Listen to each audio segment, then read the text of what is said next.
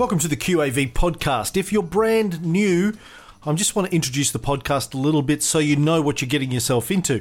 If you've listened to the show before, feel free to just fast forward a minute or two. If you're brand new, here's the deal. My name's Cameron Riley. Tony Kynaston is an old friend of mine. He's a very successful share market investor. I'm talking very, very, very successful. He's been doing it 30 years. He's one of the best in the country in terms of a private investor. Very good track record over 30 years. And what this podcast is about is Tony basically teaches me everything that he knows about investing in the stock market, and you get to listen.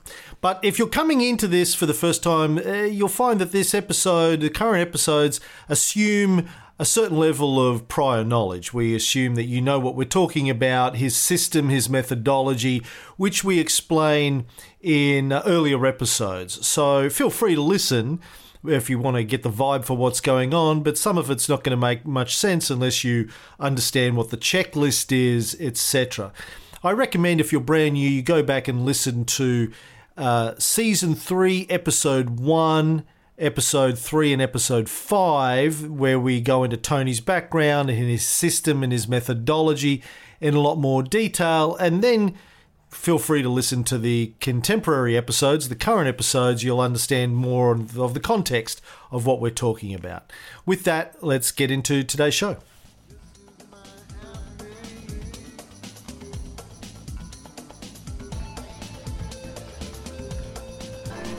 Good morning, TK. Good morning, Cameron. How are you? Oh, I'm excited. How are you? Good. What are you excited about? Nothing in particular. It's just Monday. Highly caffeinated? Yeah, a little bit, yeah. Yeah, a little bit, yeah. Did you have a good weekend? Yes, thank you. Very nice. Nice and relaxing, good. Actually. All right. Well, we've got a guest coming on this morning. Let me dial him in. Good morning, Cameron. Good morning, Stephen. How are you? I don't know why I'm talking like that this morning. I'm all caffeinated up. I'm good. How are you? That was a little bit reminiscent of, that episode of Seinfeld where they thought they were talking about their belly buttons or something. Hello. Yeah, it's very funny. How are you, Tony? Good. Steve, how are you? I'm very well, thanks, mate. Surviving relative freedom up here in Queensland. It's a good state to be in. Yeah, you guys are lucky. We had a case in Chippendale yesterday, which is not too far from where I am. That's the male strippers? No, the suburb. Oh, right. In a city suburb, yeah. It's near where you are? Yeah, it was near where you stayed when you were down here, Ultimo, so it's in that kind of area. Right. Yeah. Well, Stephen, you've got some big news that you want to share with our audience? I do. As you know, I'm a shameless self-promoter, Cam, but I'm not promoting myself this time. This is, just something I thought maybe some of the listeners and subscribers might be interested in. So I was fortunate to be elected to the board of the Australian Shareholders Association a month or two ago. Oh, thank you very much. You're welcome. Yeah, and I know you've attended one of the meetings, Cam, so you had a bit of an idea about what it's all about. But yeah, I mean, I joined up a couple of years ago, and I've found it fairly, helpful and beneficial to my investing and my education. But one of the things that I'm sure a lot of new investors or maybe less experienced investors find is, once you start buying some companies, you get all these letters in the mail about, proxy forms and voting at AGMs and all that kind of stuff. And I really didn't know what to do with them. So I, generally just kind of threw them in the bin. But having, spent a bit of time with the ASA now and ASA meetings and that kind of stuff, I slowly figured out that they did know what to do about it for the most part for retail shareholders. So that's probably one of the biggest advantages I see to being part of it is that they're kind of monitoring, they call it, roughly the top 200 companies. So that ASX 200 list, most of those companies, there's someone from ASA, a volunteer, that goes along and meets with the board, normally the chair and maybe one or two of the directors each year, before their AGM, and talks to them about, the things they're planning to vote on and the things they're planning to do at the AGM. And then after that, they prepare kind of voting intentions on behalf of all the ASA members that have given the ASA their proxies or their vote, basically. So it's a way for, someone else, I guess, to do the hard work of looking at what your company that your holding's planning to do and whether that's in the best interests of their retail shareholders, and then them voting accordingly if you want to, offer the ASA your votes for that company. So that's something that I did before I really got into it, and I thought, oh well, someone's looking at it, it's probably better than not. That's I guess an added benefit you get from being a member that you wouldn't get if you were just tossing the papers in the bin. So I don't know how you feel about that, Tony, but I kind of thought that was an advantage as a little retail shareholder to have someone sticking up for my rights most of the time. How on average, how big would the voting block be that the ASA controls in proxies? Yeah, so we're normally somewhere between the 10th and 20th largest shareholder. So collectively, all the proxies together, there's actually about $4 billion worth of proxies is what the ASA votes each year now. So it's a lot collectively, but on each individual company, we're generally, I think, somewhere between the 10th and 20th largest shareholding. Mm-hmm. And the chairs and the directors are normally very keen to meet with us because they do want a good relationship, I think, most of the time with their retail shareholders, even if they don't necessarily pay attention to every individual retail shareholder. They certainly, I think most of them value having a healthy relationship with retail shareholders. So they certainly listen and take feedback when our monitors meet with them. And it doesn't mean they always change what they're planning to do, but there's certainly been plenty of things over the years that I think we've made some progress on by the sounds of it with boards and how they treat their retail shareholders. What would some of those things be, do you think? Well, I think capital raisings is one of the big ones. When there's companies out there doing capital raisings, and they, in the past particularly, they'd often only do a raising with the institutions, and they wouldn't, give anything to their retail shareholders. So we, voiced quite strongly, I think, over the years that wasn't fair, and that they should be treating their retail shareholders in a similar or the same way to their institutions in terms of the discount and the opportunity to buy shares in a capital raising, that kind of thing. And increasingly that happens now. That we also lobbied, I think, the ASX pretty hard, the listing group, to increase the size of the share placement plan, or the SPP. So it increased from, I think, $15,000 to $30,000 last year, which means if you've got, a sizable holding in one of these companies, you can, now apply for twice the amount of shares in a raising as you used to be able to. So, a few things like that, I think, around capital raisings where, we're getting treated generally a bit better than we might have in the past, and, have a better chance than we might have in the past to not be diluted too much compared to some of the institutions.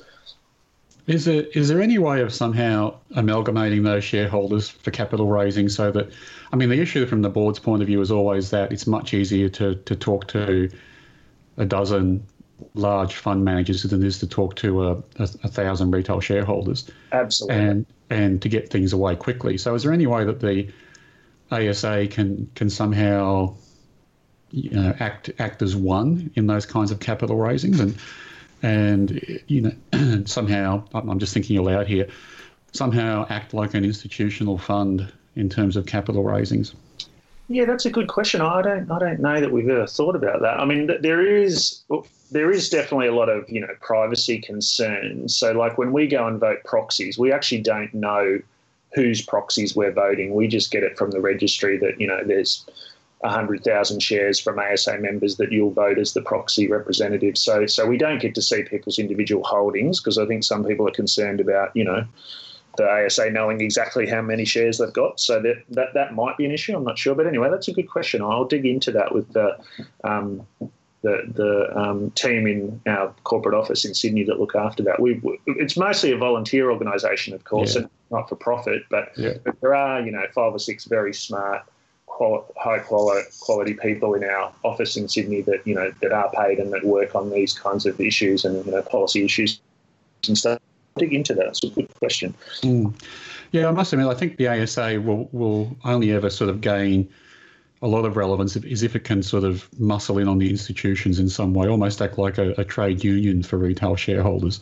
Yeah. And somehow gain some leverage with the boards. Yeah, exactly. And that's kind of, you know, part of why I joined. I thought, well, this is a really good organisation, but it's, you know, still relatively small in terms of the number of members. There's probably a lot of retail shareholders out there that don't know much about it, that, you know, for what is pretty nominal cost, I think it's like $130 a year to be a member. But, you know, there's probably a lot of folks out there that, you know, could join or, you know, would join if they knew what it offered. And, you know, then again, if we had more proxies and we had a bigger membership base, we'd be even more, you know, I guess, important to those boards. So that's part of why I thought I'd join and see if I could help out in that area. And I think, you know, the other couple of little things they do that I found helpful is there's a lot of local meetings in the capital cities. So you can go along and meet with some other investors and hear from, you know, a guest speaker once a month when we're back to having physical meetings. And, you know, I've learned some good things from talking to some other investors and, you know, hearing some of those fund managers, et cetera, speak. No, not as much as I've learned on QAV, of course, but you know, still learn some good stuff. So, you know, there is a bit of a community of other investors out there because I don't know whether you found this, Tony, but I personally found that can be a little bit lonely sometimes, right, being an investor or a full-time investor. So it's nice to have, you know, once or twice a month someone else to go and talk to that's interested in the same things you are. And, you know, they also do a conference once a year that I found really good last year. It's like a 2 or 3 day event in Sydney or Melbourne each year. And, you know, a lot of really smart people come and speak at that. So, you know, that could be I think for you and Cam to potentially come and talk to the members, because there's a lot of value-minded investors I've found within ASA, but I don't think the majority of them have a really sophisticated checklist or QAV process. So, you know, it could be good to get you guys along to talk to them at some point in the future at one of those conferences where hundreds of people come along. Yeah, sure. What's the profile of those conferences? I mean, I haven't looked at the ASA. I'm not a member, I have to say. I haven't looked at the ASA for maybe 20 years.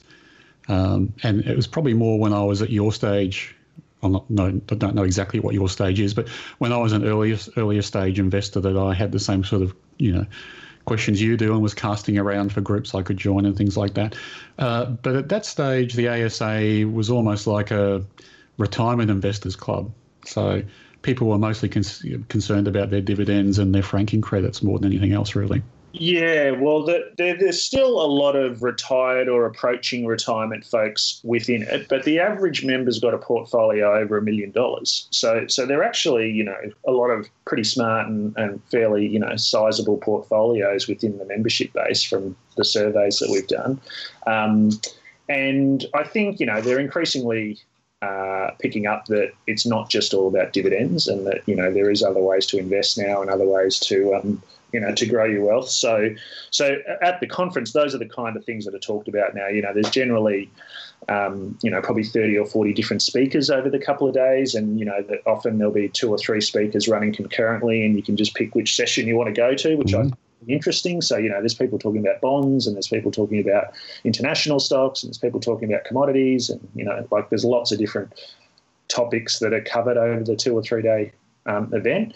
And then some good keynote speakers came in. So last year there was the chief economist from HSBC, I think it was, that I found really interesting. And on the final day, they had a panel in with the chairs of Telstra and the chair of GrainCorp and the chair of CSL. So that was really interesting to kind of, you know, have all the retail investors, I guess, asking questions of those guys and what they thought about, you know, where Australia was headed and topics like that. So yeah, it's I found it a really valuable couple of days and certainly increased my knowledge.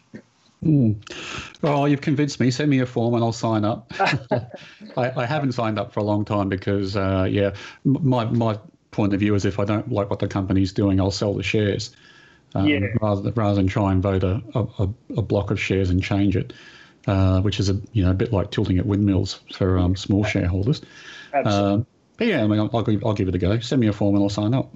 No problem. Thanks, Tony. Yeah, no, I'm conscious of that too. I mean, I think we're all realistic that, if a small group of retail shareholders on their own are not going to change every board's decision or every company's decision, but I do think that particularly those companies we monitor, the fact that there's a dialogue going on is helping. There's discussion between the groups, which otherwise wouldn't happen if there was no one monitoring or no one going and talking to them. It'd be much easier to ignore 1,000 individual retail shareholders than it would if someone was coming along and meeting with you and then turning up at the AGM and voting and potentially getting quoted in the AFR and all those kinds of things. So yeah, I think for the most part they're at least open to listen and keen to to try and have a really positive relationship if it's possible. So there's a bit of difference being made there, I think, now. There you go, ladies and gentlemen. The world's greatest salesman, Steve Mabb, just sold Tony Kynaston on an ASA membership. There's a demonstration of how it's done there. There you go. You got to hear that in person. Well, I'm an unemployed shoe salesman now, Cam, so I had to reach back to some of my skills. You should get that on a business card, Steve. Unemployed shoe salesman. That's great. Absolutely. No, look, really appreciate the time, guys. Again, really enjoying all the episodes. And, as I mentioned to you last week, Cam, my QAV portfolio is doing well. So, love what you guys are doing. And do you want to talk a little bit more about what you mean by well, Stephen? How much do you want to reveal to people about what your journey's been like so far? I think, to be honest, I picked up on the podcast, I think, maybe in January. So it's only like 5 or 6 months, really, that I've been tuning in hard and, learning. But I think I probably made a few mistakes in the first few months as I started to apply it. I probably messed up a few scores and messed up a few 3-point trend lines and things. So I definitely had a bit of an up and down first couple of months, even despite COVID. I'm just talking like how my QAV portfolio was doing relative to the All Ords. But probably the last 3 months, I think I've been applying it really well, and I'm very comfortable with the checklist and the scoring process and the 3-point trends most of the time. So yeah, over the last 3 or 4 months, I think when I looked on Friday, maybe it was I think my QAV portfolio is up about 23% versus the All Ords is up about 9% over the same period. So not saying that to Scott or anything. I just mean like what I'm doing seems to be working, and I'm tracking well ahead of the index now over the same period, which was my whole motivation to do it in the first place. So yeah, really happy, and obviously going to keep trying to apply it well going forward. Yeah, that's great. Yeah, it's always been my objective to get double market. I think that's what you need to get to make it worthwhile. Yeah, and I'm putting in a lot. I have to say, I'm putting in a lot of time. I'm probably spending a couple of hours a day. Right. Either learning or reviewing or updating, numbers. I'm not, filtering every day or anything, but I'm putting a couple of hours a day into reading and, looking at the announcements coming out from the companies on my checklist and watch list and all that kind of stuff. So I'm not passive, that's for sure. I'm definitely putting time in, but happy to put that time in to get that kind of result. So thank you for everything you share. So, Stephen, if you were in a situation where you were going to pitch QAV, I'm not talking about the podcast, but the value of having a system like this to an investor who knew nothing about it, can you put it in your own words for me? I'm always interested to see how other people explain it. Well, I have been pitching it. I've been talking to lots of the people at the ASA meetings that I go to because, again, as I mentioned, some of them, certainly consider themselves value type investors, but a lot of them don't have checklists or don't have processes like that, I find. So I have been pitching it as, hey, you really should tune into this podcast and listen to what Tony's doing. And my pitch has really firstly been about Tony's results, that, over 20 years he's been getting, this kind of return. So clearly, for his process and his system, value investing isn't dead, because I keep reading those articles every day in the paper as well. And I was actually just looking at it this morning. I mean, I think you guys might have mentioned it a couple of weeks ago, but, the index that lots of these people reference for value is called this MSCI Australia Value Index. And and it's what Stock Doctor use when they show the value line versus the quality line or the growth line when they're tracking performance. And I went and had a look at it. I mean, there's 30 companies in that MSCI Australia Value Index, and it's basically just the top 30 market cap stocks on the ASX. It's the 5 banks, it's BHP, it's West. I mean, nothing wrong with those companies, but they're clearly not what QAV pulls up as value. So I've been talking to people a lot about, there's other metrics that Tony looks at and other other items on the checklist like price to cash flow, which I'd never heard of, and many other metrics that assess value. And then there's also this great sentiment process that's much simpler than a lot of the technical things I'd heard about previously to marry up with the value side of it. So you find the company and you find the value, but then you also look at sentiment to make sure you're not buying into the falling knife, which again was something that I wasn't doing. So, and I think most people aren't doing if they're classic value type investors. So yeah, that's what I'm telling people. And there's lots of people that are interested. When you talk about a result of 19.5% a year, they're really interested in that, and hopefully people are starting to tune in and listen.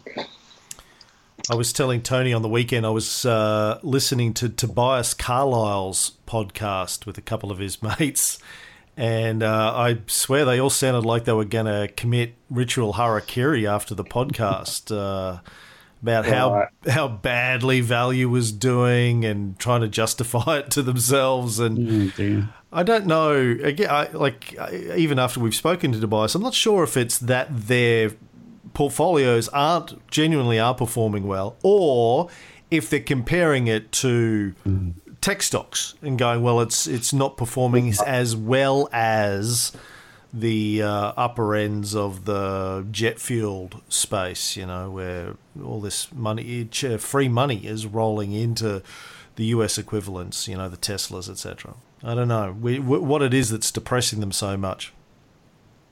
Yeah, absolutely. Well, I've increasingly, been changing my thinking on my emotions around long-term perspectives as well. So, if Afterpay rockets like it has in the last couple of months, good luck to people that are buying Afterpay. I wish you the best, but I'm very comfortable with trying to get a significant market-beating return like Tony has over a long period of time. That appeals to me much more than what today's flavour of the month is.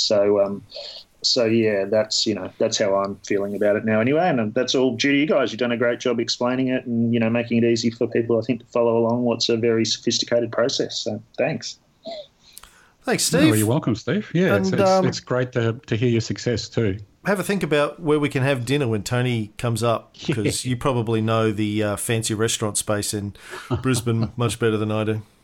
Yeah, there's a great French restaurant I just went to, Tony, or also a really good Italian restaurant I went to pre-COVID too that I'd recommend. So depending on what you prefer, there's a couple of good options there that I've been to recently. Yeah, I don't really have a preference. Italian sounds good. Excellent. All right. Well, I'll chat to Cam and we'll see if they're open and they'll let us in. Yeah, good. And if we can get somewhere that's a bit quiet too, that's always helpful. Yeah, well, this one I'm thinking of's got this really nice kind of basement. It's almost like a bit of a wine cellar type feel to it that you can get as a little private room. So if that's available, it'd be a great spot. Yeah, good. Okay. And then let's cross our fingers and hope all of New South Wales doesn't become declared verboten by the Queensland government before then. That's right. All that Tony brings it with him. Make sure you stay healthy. Yeah. All right. Really thanks. Okay. Thanks, David. Thanks, guys. Have a good day, Thanks, mate. Steve. Bye. Cheers. Bye. All right. Back to just you and me.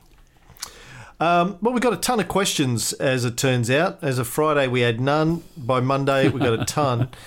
But before we get into that, I did add something to the notes.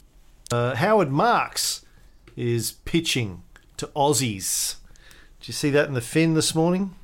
No, I haven't read the Fin yet, sorry. Oaktree Capital bigwig pitches to Aussies. He's done some deals with some Australian resellers, I guess, funds here, trying to get them to sell Australian high net worth investors on a new Oaktree fund. And I was just trying to find it again. Here's a tip for you. I subscribed to the Financial Review on my iPad, like with their app version. Yep.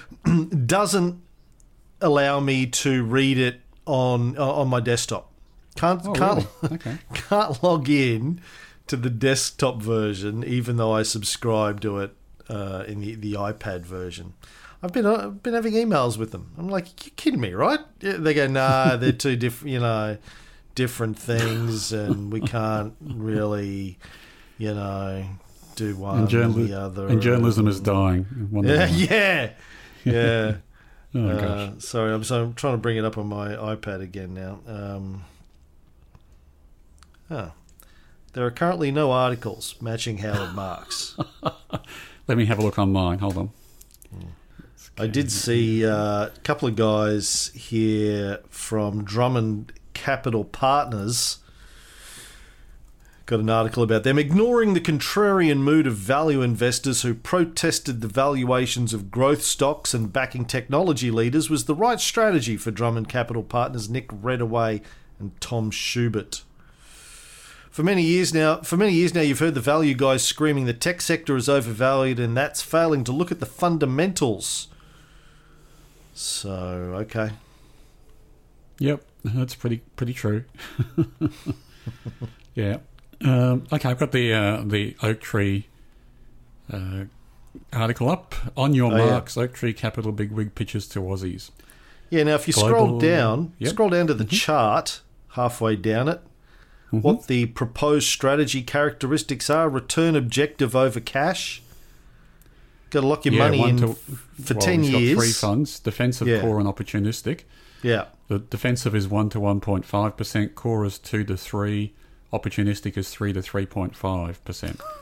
And remember that cash is earning 0.25% at the moment, so they're not very big numbers. They're not very big numbers, right? That was. But and this is some kind of income guaranteed fund. Yeah, it's a 10-year closed-end fund. Mm-hmm. So what does basically? Well, it's basically an annuity, isn't it? If it's 10 years closed fund, so I'm assuming he wants your money for 10 years, and he'll pay you 3-ish% per year, right? As a dividend, guaranteed. Right. I imagine it's guaranteed. These things normally are guaranteed. I can guarantee it because he's probably making 10% and he's giving you 3%. Right. So, yeah. Does that sound like a good deal?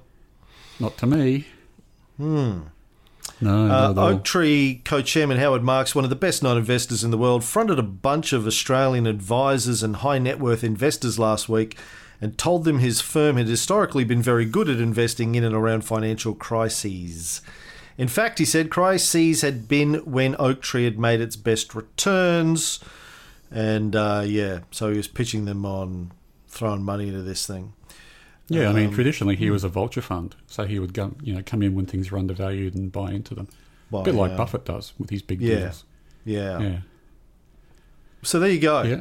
That's what Howard Marks is pitching right now. Well, who knows? So I haven't read the article, but I mean, there are people out there who like these kinds of funds. Like if you're a insurance company and you've got to put the money away until people make a claim, these kinds of funds can be attractive to you. It's better than buying a bond and getting a smaller interest rate than you're getting from this guy. So there's a market for it, but not for me. Okay. All right. Well, that's my news of the week. Do you got anything you want to talk about before we get into the questions? No, I'm good. Okay. You want to start with Mark Beaumont's list now? Well, Mark... I thought we'd do that. I thought we'd do that last because there's lots of questions there. If you run out of time, we can hold it over. Okay. Yeah. Is that okay? All right. Well, let's start with some of the Facebook ones. Dave, question for TK. Once he has bought a low stock... No, let me start again. Once he has bought a stock, how long does he wait if it's going nowhere before he gives up on it? Forever. Forever. I don't give up on them. Unless their sentiment turns down or they announce bad news, I don't give up on them. Like me, trying to write that book. Yeah, that's right. Patience is a virtue, isn't it? And it was well rewarded with a good book. Oh, thanks. So you just hold on to it. Yeah. Right. Yeah, I mean, patience is really a key thing to being a value investor because we're waiting for regression to the mean. We just don't know how long that will take. Right. And so you're not sitting there going, I could be doing something better with my money right now?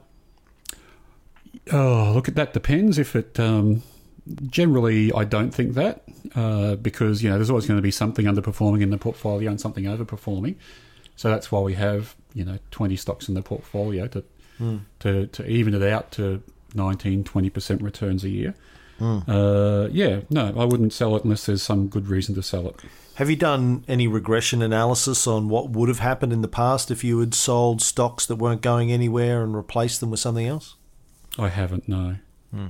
And in your experience, though, the stocks that take a longer time than normal to regress to the mean, do they end up being worthwhile in the long run? Yeah, no, absolutely. Yeah. Yes. Yeah. Right.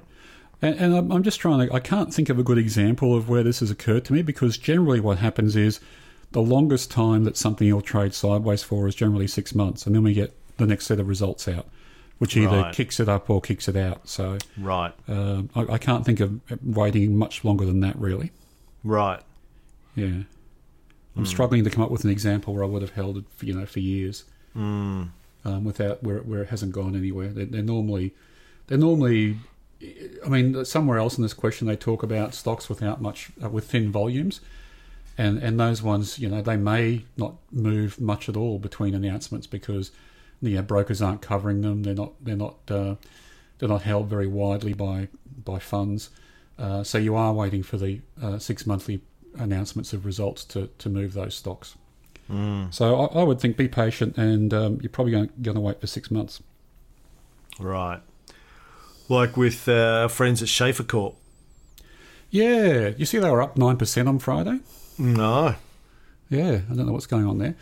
I was going to talk about Schaefer in response to some of these other questions. But yeah, so Schaefer's an example of a stock that we've received an announcement about, and they said that their profit will be flat for the year, and that even with that flat profit, some of it's going to be made up from gains in their investment. So in other words, the operating part of the business didn't do too well. But when I plugged the numbers that were available into the spreadsheet, I thought they'd still come out with a price to cash flow less than 7. So I was willing to hold on to them and watch what the share price did. And it's bounced. So sometimes you get what's called a relief rally, even though the news has been bad. And I don't know how bad Schaefer's news really is. It said it's, Schaefer is a company that has... its major operations being supplying leather seats to premium car manufacturers. And we know that car manufacturing's been hit badly by COVID, so it's not really news that Schaefer has had a bad half. I guess we'll see what happens when the actual figures come out, but they've just sort of said that in their announcement that they've had a bad half, and the share price went up. So sometimes you get what's called a relief rally, that people think the news could be much worse. It comes out bad, and they go, well, that's a relief. We'll buy the stock. So, yeah. It does pay to be a bit patient on these things. So again, Dave, according to the Holy Book of Tony, our Bible, the Getting Started Guide, there are 3 reasons Tony will sell a stock. 1, they come out with bad news. 2, they breach the 3-point sell trend line, or 3, he needs cash for hookers and blow. Those are the only 3 reasons he'll sell a stock. And 3 hasn't been used for a very long time. Well, you've got the Greek cleaning ladies. You don't need Brazilian. Oh. Yeah. Yeah. And number two, the sell on bad news, like I just said, Schaefer came out with some bad news, but it was potentially better than what people expected. So we're getting a bit of a relief rally going on. So the bad news has got, the bad news that can affect the share price that I'm thinking about is things like Qantas coming out and saying they're going to sack 4,000 staff. Is that bad news? Well, yeah. Well, I mean, they're cutting their costs, right? So if they're massively cutting their costs, doesn't that perhaps mean that they're going to actually be more profitable than they would have been otherwise? Yeah, potentially. Like each sort of release has to be looked at in context, but we know that Qantas is doing it bad, so that was bad news. Right. But other things like, I think there was a case where one of our companies came out with a qualified audit, so that's bad news, and we sold the stock. That was, I think, EWC from memory. So they're kind of the examples of bad news that might make me sell the stock straight away. I think that was Zimplats, man, because I bought Zimplats, right. Okay. Bloody, they went splat. Zim went splat. Yep. Okay, second part of Dave's question, and following on from returns from small caps versus large caps, it's a question he had for us last week. Is there any point buying small caps with no liquidity, as they're a pain in the butt to sell, and often their price doesn't reflect sentiment? And then in brackets he's put, someone buys $100 worth, price changes. Yeah, so what he means is that small parcels can make the share price tick up or tick down and have a big effect on sentiment if you're looking at the graph. Right. Well, you know, as I've said before, I'd only buy these thinly traded stocks if you had a reason.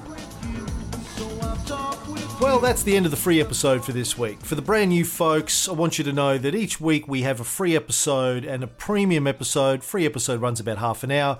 Premium episode usually runs for an extra half hour to an hour, depending on how many questions we have from our audience that week, because we spend a lot of that time answering questions.